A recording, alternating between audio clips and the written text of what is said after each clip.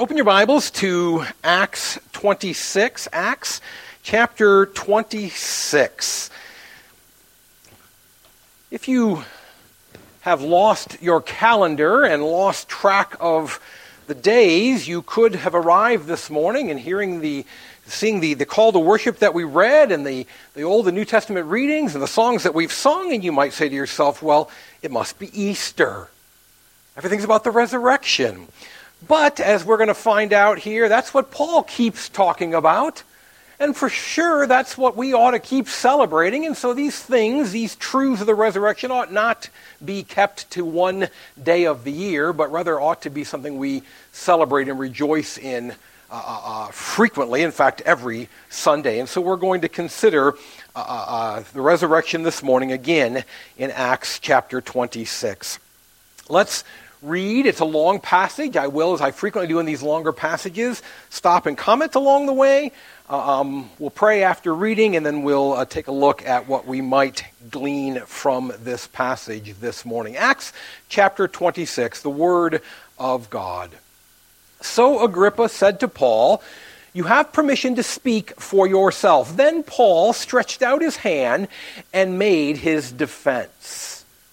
The stretching out of the hand is not something that would maybe make sense to us, but it is used by Luke to mark this as a formal speech. Luke is communicating to us that this is not an off-the-cuff response. If you've been paying attention, if you've been a part of what we've had going on here, you know that Paul has been in prison for quite some time, and that he has had some days to get prepared for this particular meeting. This didn't happen on the spur of the moment. And so it appears that Paul has put together a formal oratory. Greek scholars point out that the language he uses here in the original Greek manuscript is far more classical than most of the New Testament, indicating that it was more formal than most of the New Testament. He uses a Greek proverb later on. We'll talk more about that in a few moments. In other words, he tried to work something in as an illustration. He stands now and puts out his hand. He is speaking to them in a formal way. This is a little different than what we've seen from Paul. Perhaps Paul is rehearsing what he wants to say to Caesar. Remember, he's appealed to Caesar. He's headed to Rome. And perhaps this was a trial run for what he hoped to say in Rome. Whatever the case, he assumes the stance of a formal orator. Continuing in verse 2, "I consider myself fortunate that it is before you, King Agrippa, I am going to make my defense today against all the accusations of the Jews, especially because you are familiar with all the customs and controversies of the Jews. Therefore, I beg you to listen to me patiently." This is every pastor's favorite verse. "My manner of life from my youth, spent from the beginning among my own nation and in Jerusalem, is known by all the Jews. They have known for a long time, if they are willing to testify, that according to the strictest party of our religion, I lived as a Pharisee." When you're going to take an unpopular position, it is common to first try to connect with your audience.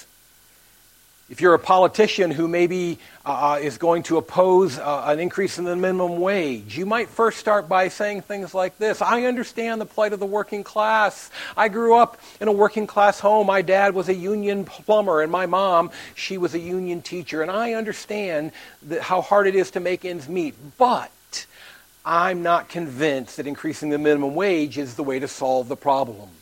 You're going to say something that may not be popular, and so you first want to connect to your audience. That's what Paul's doing here.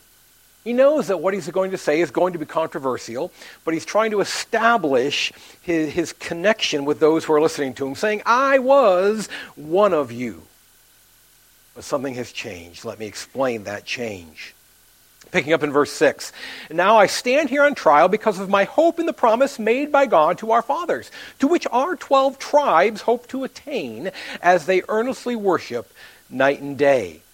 And for this hope I am accused by Jews, O king.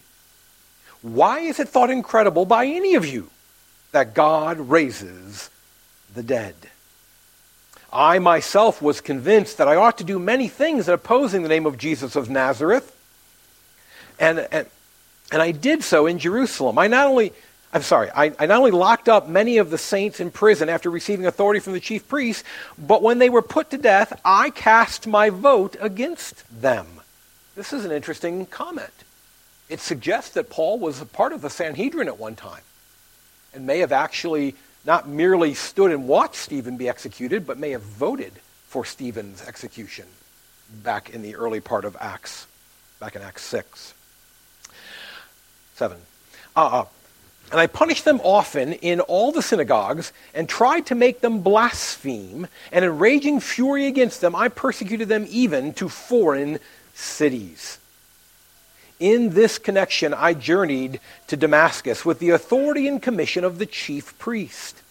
At midday, O king, I saw on the way a light from heaven, brighter than the sun, that shone around me and those who journeyed with me. And when we had fallen to the ground, I heard a voice saying to me in the Hebrew language, Saul, Saul, why are you persecuting me? It is hard for you to kick against the goads.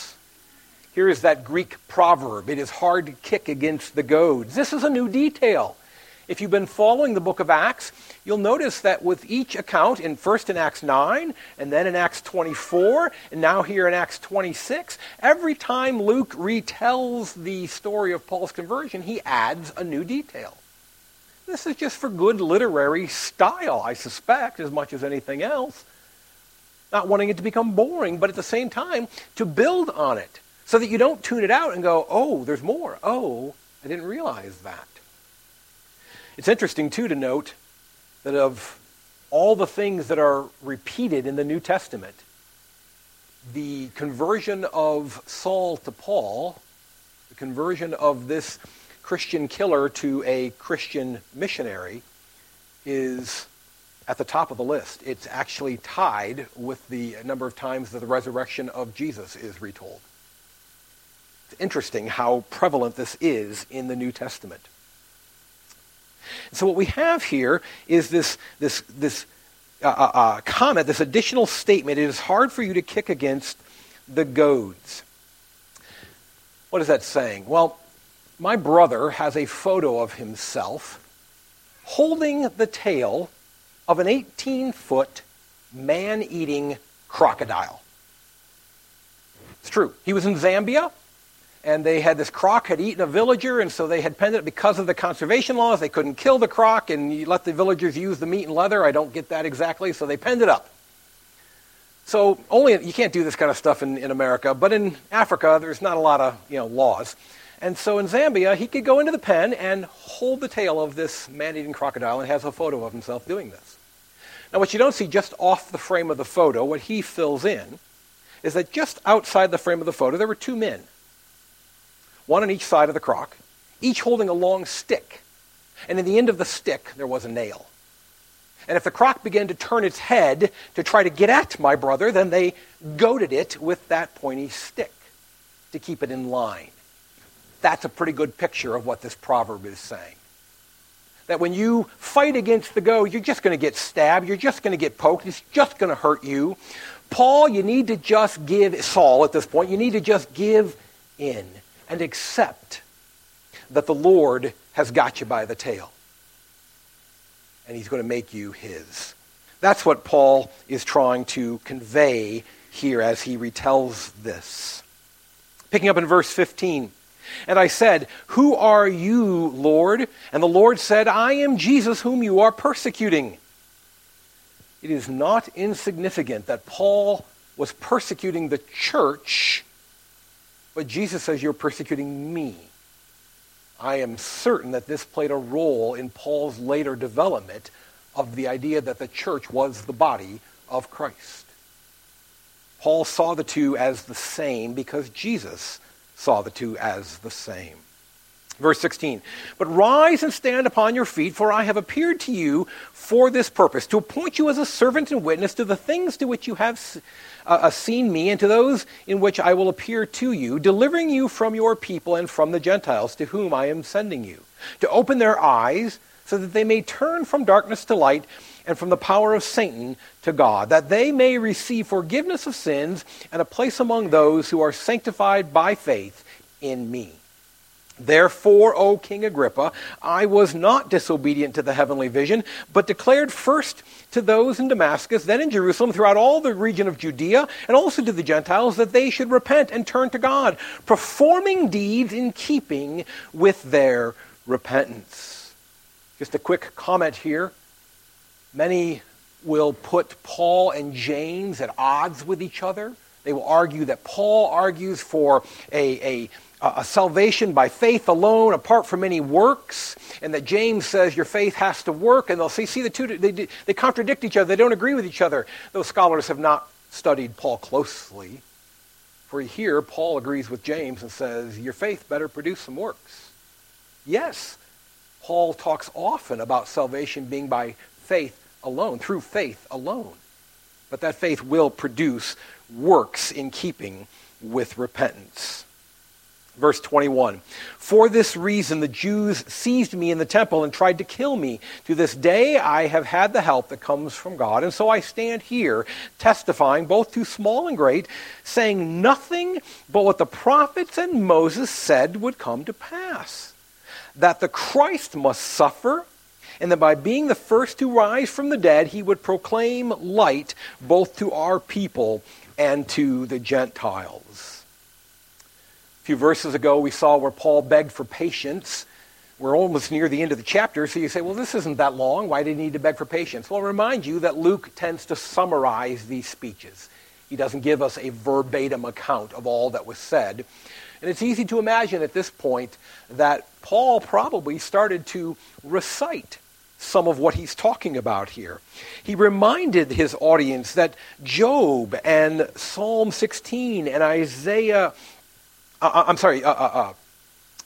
Psalm 22 and Isaiah talked about the suffering of the Messiah, and how Job and Psalm 16 talked about the resurrection of the Messiah, and how Zechariah and Malachi and other prophets talked about the fact that all the nations would one day come and flock to Israel's Messiah. Paul probably recited many of the Old Testament prophecies about Jesus. His point was simple, that the gospel message he was proclaiming was the same message that God had been proclaiming all along. Continuing, verse 24, as he was saying these things in his defense, Festus said with a loud voice, Paul, you are out of your mind. Your great learning is driving you out of your mind. But Paul said, I am not out of my mind, most excellent Festus, but I am speaking true and rational words. For the king knows about these things, and to him I speak boldly. For I am persuaded that none of these things has escaped his notice, for this has not been done in a corner.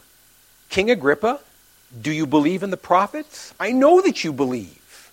And Agrippa said to Paul, in so short a time, will you persuade me to be a Christian?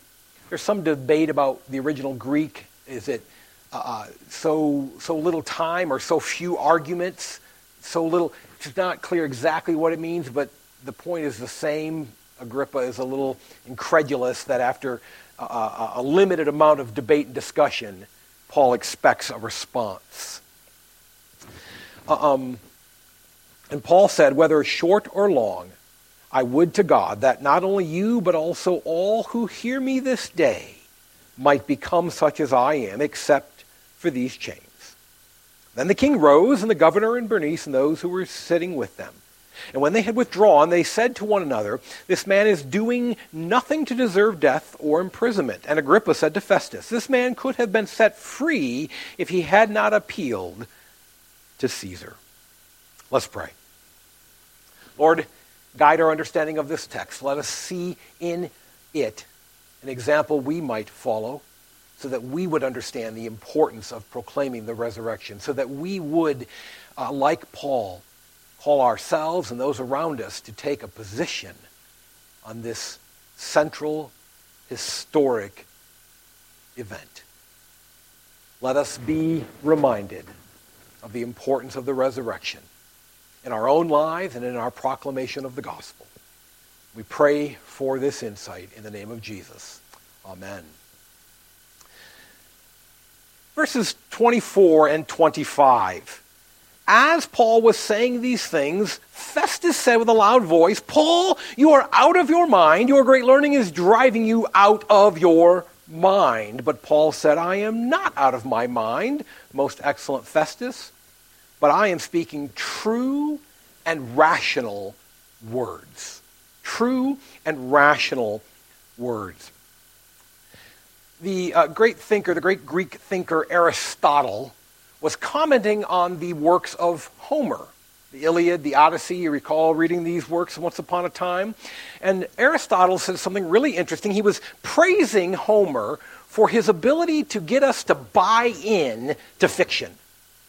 Aristotle was a little astounded that we would so readily follow something which we all knew wasn't true. And Aristotle surmised that one of the keys to good fiction, one of the things that turns out to be true about humanity, about us as readers and as moviegoers and TV audiences, is that we are more likely, now listen carefully to the wording here, we are more likely to believe a probable impossibility than an improbable possibility. Let me say it again. Aristotle said that we are more likely to believe a probable impossibility than an improbable possibility. In other words, what Aristotle's saying is, if it seems believable, we're going to buy it whether it's true or not, whether it's even possible or not. We're going to go with what seems likely, regardless of whether or not it's actually true. Now that's a bit of a sad statement about the human condition. We'll buy a reasonable lie more quickly than we'll accept an unreasonable truth. Well, that's what we kind of see going on here, and it's not that shocking, I guess. There's a lot, if you think about it, there's actually quite a bit in your life that if you didn't have firsthand experience, you'd find hard to believe. I mean, for most of human history, had you told people that things that weighed 200 tons would float in the air? And until you've seen a 747 take off, it's a little hard to accept.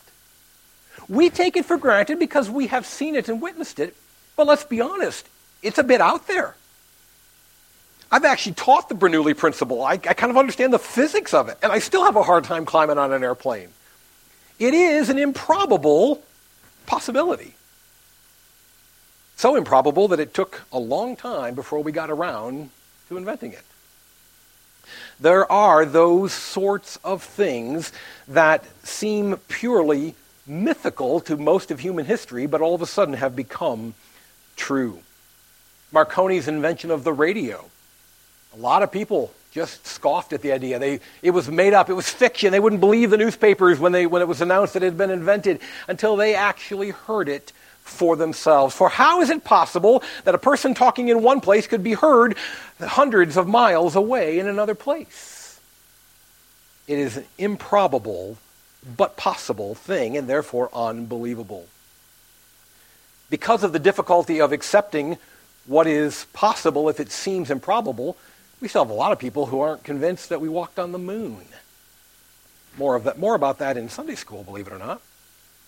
There are certain realities, certain truths, which seem so crazy when we first hear them that we have a hard time accepting them. No matter how outlandish they are, though, if they correlate to reality, then they are true and rational. A cute illustration of this is the classic Christmas movie, Miracle on 34th Street. You remember the account? The old man is going to be locked up. He's going to be put away. He's going to be put into an asylum because he's claiming to be Santa Claus. And as attorney, the only hope his attorney has is to convince the whole courtroom that that must be true. The only way he's not crazy is if he actually is Santa. And the lawyer goes about trying to prove that. And that's kind of the core of Paul's argument here. Yeah, I understand, Festus, why this claim seems outlandish, but it is true and rational. Why? because it correlates to reality. It's tied in to historical events. Festus' objection to Paul's argument is because he can't conceive of it, not because it isn't actually possible. It's also interesting to note the nature of Festus' objection, where he objects. Notice he doesn't actually object in the immediate aftermath of comments about the resurrection. And in fact, we're reminded that he already knew that Paul believed in the resurrection. We saw that last chapter. So Festus, where does he object? He objects when Paul starts to talk about how all the prophecies pointed to Jesus. That's also why he responds the way he does. Paul, your great learning has driven you mad.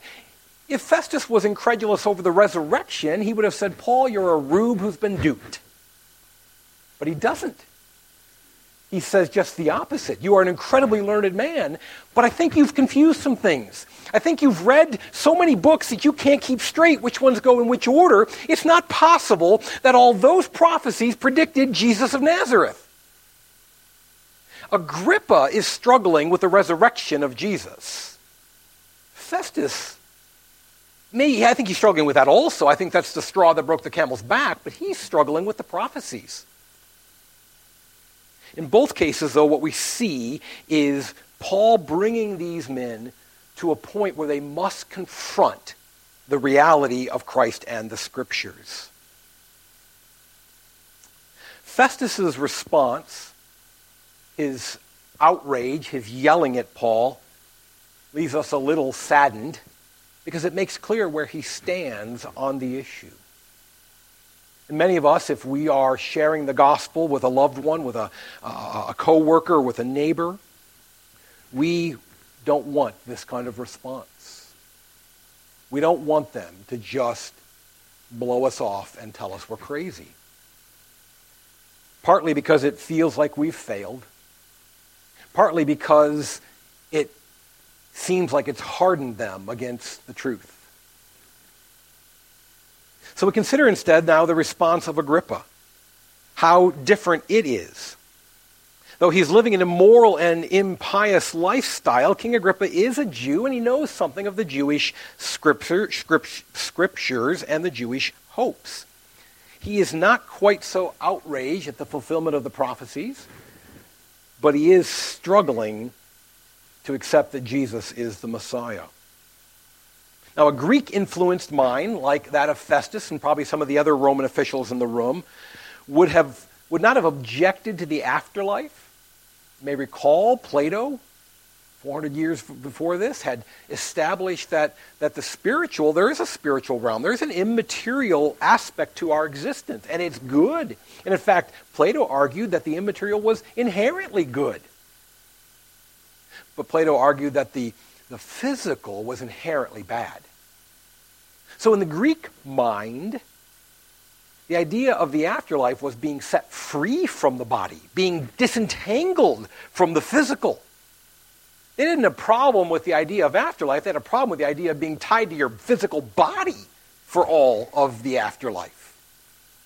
And that is part of what has got Festus and some of the others worked up. But Agrippa, being a Jew, would not have been outraged by this.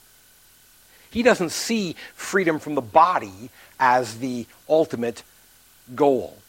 In fact, he and his fellow Jews, Paul reminds him, have been hoping for the resurrection, been looking forward to the resurrection.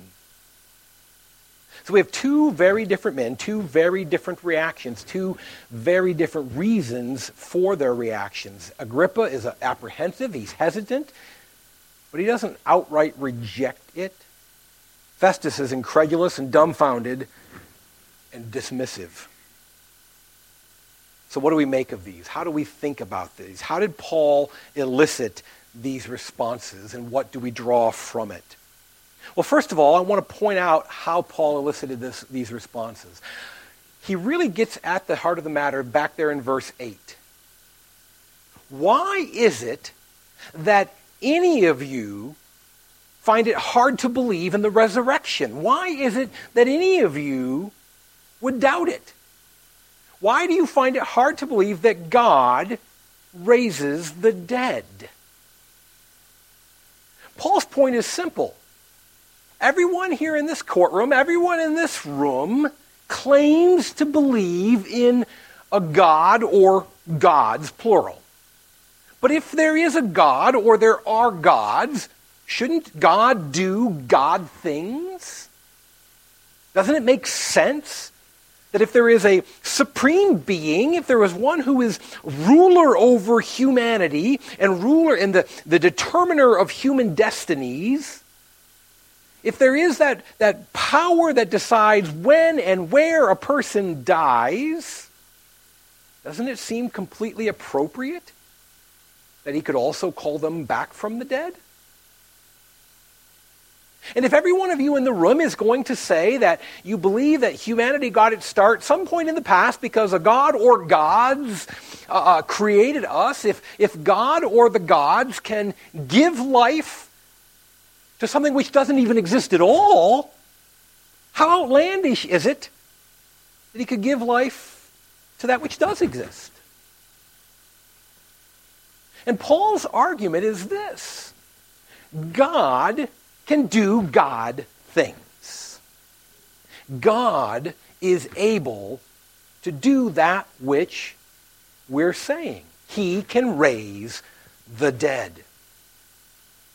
And I point this out because I believe it offers to you and to me, one, a challenge to our own doubts when we're struggling with the proclamations of Scripture. Let's be reminded, if there is a God, if we're going to start with that basic tenet in place, it's not a big leap to get to everything else. In fact, it totally follows that if there is a God, he can do God things.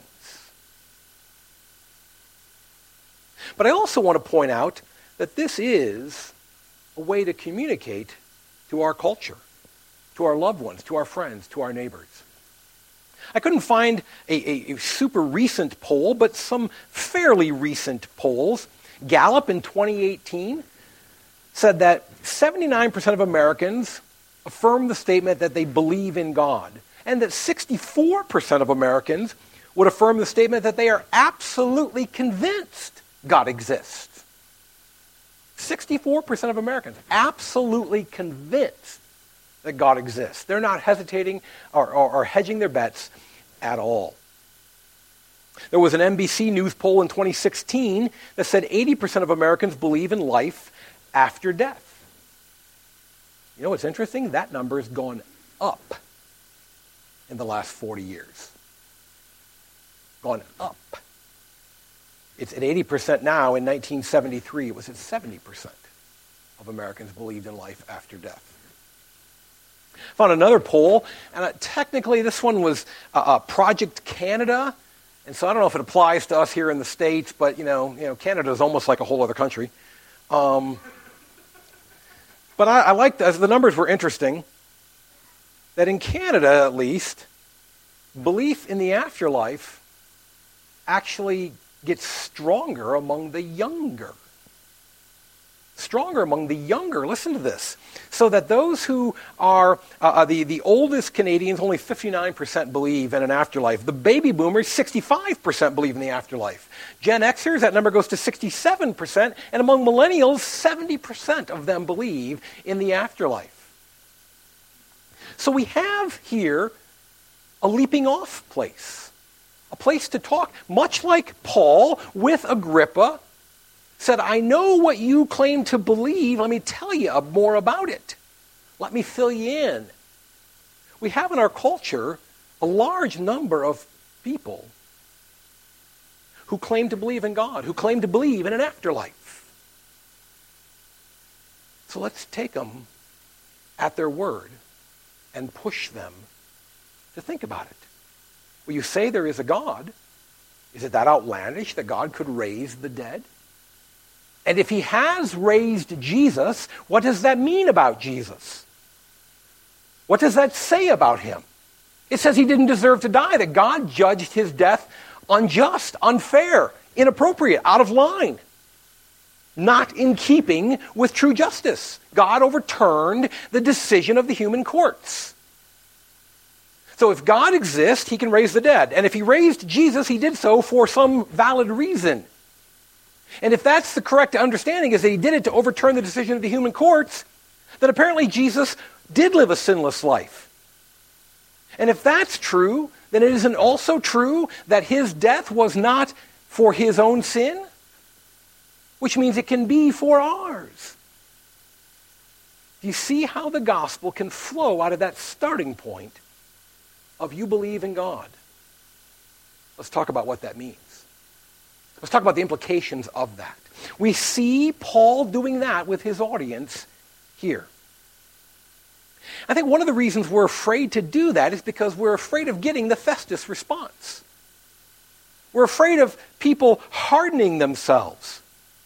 You see, if 80% of Americans believe in God, do we really believe that 80% of them are born-again, Jesus-believing, heaven-bound Christians? I think we have to say no, we don't really believe that. There's no way to judge that. There's no way to put a number on that, but I don't think we really believe it's at that percentage.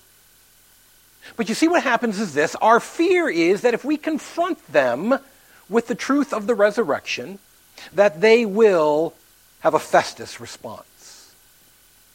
You're out of your mind. That's crazy. That's just insane.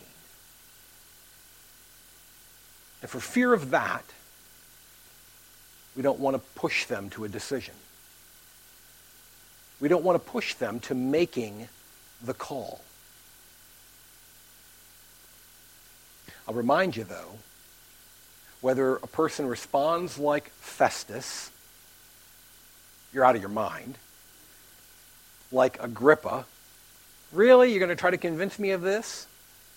Or like Felix in the last chapter, I'll come back and talk about it later. I'll come back and talk about it later. I'll come back and talk about it later. No matter how they respond, unless they believe, the result is the same. Yes, atheists are going to hell, but so are agnostics. And so are deists. And so are those who claim the God of the Bible, but don't accept what Jesus did. A failure to make this idea that because they don't respond like Festus, there's some hope, is not hope. They're still headed to hell. And Paul says, listen, this is my last chance. This is it. If you're going to believe, you've got to be confronted right now with the truth of the resurrection. And he pushes them to make a decision. We cannot be afraid to call people to make a decision. This idea that if they stay in this limbo, if they stay in this gray area where they've never quite rejected, but they're not really believing, is somehow better and healthier. No, it's not. In fact, making it clear where they stand may actually be used by the Spirit to convince them they're on the wrong side.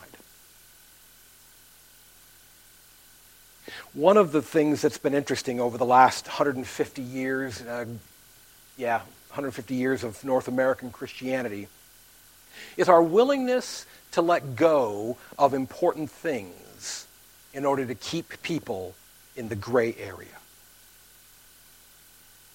And so over time, we've said, well, you're not comfortable with the idea of miracles. We can fudge that. We can let it go.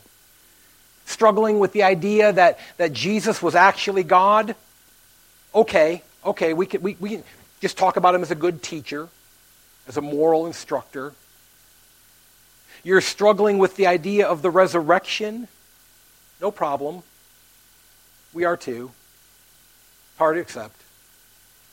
And we have, in an effort to accommodate the doubts of the culture, we have pulled back on the central truths of Christianity. And the culture still walked away. The people have still left those churches. There is not a mainline liberal church out there that is growing. Most of them are a mere shadow of what they were 30 years ago.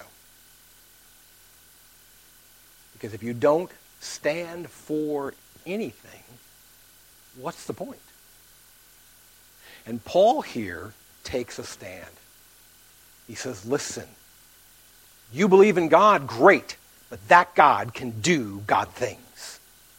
Which means he can predict the future, Festus. You shouldn't be shocked that these prophecies were fulfilled. He can raise the dead, Agrippa, and he did raise Jesus from the dead. You must recognize this. We today must recognize this. So then, as we wrap this up, what are some of the simple bullet points that we draw out of this? First, just want to remind you, and Jesus himself reminded his disciples, that when you present the gospel and receive rejection, it's not you being rejected. It's him. They're rejecting Jesus. And as hard as that might be to accept, at least you know for certain how to pray for them, how to talk to them, how to minister to them. At least you know with some clarity where things stand. And maybe, just maybe, the Spirit of God uses that in them to chip away at their own hardness. Things that are hardened often break. And what is the sacrifice our Lord loves? A broken and contrite heart. Don't be afraid to harden people. They reject your gospel sharing. They're rejecting Jesus. Second, we've got to remember that non-acceptance is rejection. Non-acceptance is rejection. John didn't write in the opening of his gospel that for as many as did not reject him, he gave the power to become sons of God. No, he says for as many as received him. Non-acceptance, non-reception is rejection. Don't be afraid that somebody might reject it. If they don't accept, they've rejected it anyway.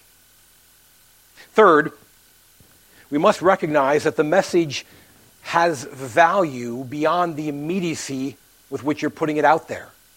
Remember, Theophilus is reading this some 20 years after these events occurred. We're reading it some 2,000 years after these events occurred. Paul's willingness to take a bold stand has had ripple effects throughout all of history. You don't know how the Spirit will use your stand. Stand up for the truth of the resurrection of Jesus. Finally, and we can't miss this, did you catch what happened in verses 31 and 32 of the passage? Look at verses 31 and 32 of this passage. Something interesting occurs. And when they had withdrawn, they said to one another, "This man is doing nothing to deserve death or imprisonment." And Agrippa said to Festus, "This man could have been set free if he had not appealed to Caesar."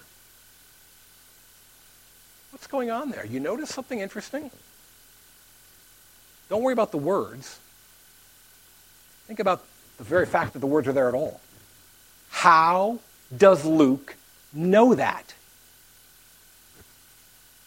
Luke was allowed to be in the courtroom, and we believe he was present for everything else that occurred. How does Luke know this? And I'll go a little further. There's something interesting when Luke writes this. There's a little word hoti in the Greek there in verse 31. Hoti, Greek doesn't have quotation marks like we have in English. New Testament Greek did not have quotation marks. But that word hoti, that word is often used to mark the beginning of direct speech. In other words, it marks the beginning of a quote. Luke is not just speculating or hypothesizing what might have been said. Luke is saying this is what was said. How does he know? That courtroom was filled with many people. Twice Paul says that I'm speaking to both great and small. I would like everyone here to become as I am, a believer in Jesus. And while Agrippa and Festus may not have been converted, Apparently somebody else in that courtroom was. Somebody placed high enough in that court that they were privy to the conversation in the back room, came to know the Lord at some point, came to encounter Luke at some point, and to share with Luke what happened in that room. We don't know that person's name. We don't know their story. But the Spirit of God reached them, probably through the testimony of Paul that day, a testimony that goes down in the official record as having been rejected. And yet it was used. And the gospel, it's amazing, the last few chapters of the book of Acts. We haven't seen a conversion in the book of Acts it's been several chapters now since there's been a conversion.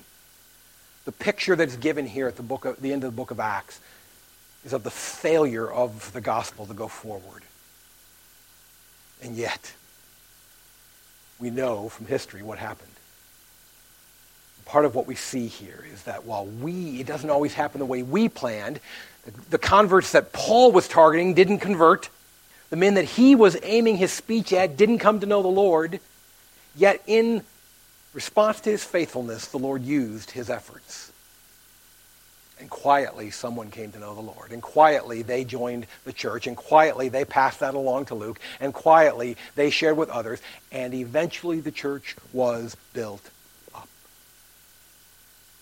So that a third of humanity today identifies with the Christian church. It happened.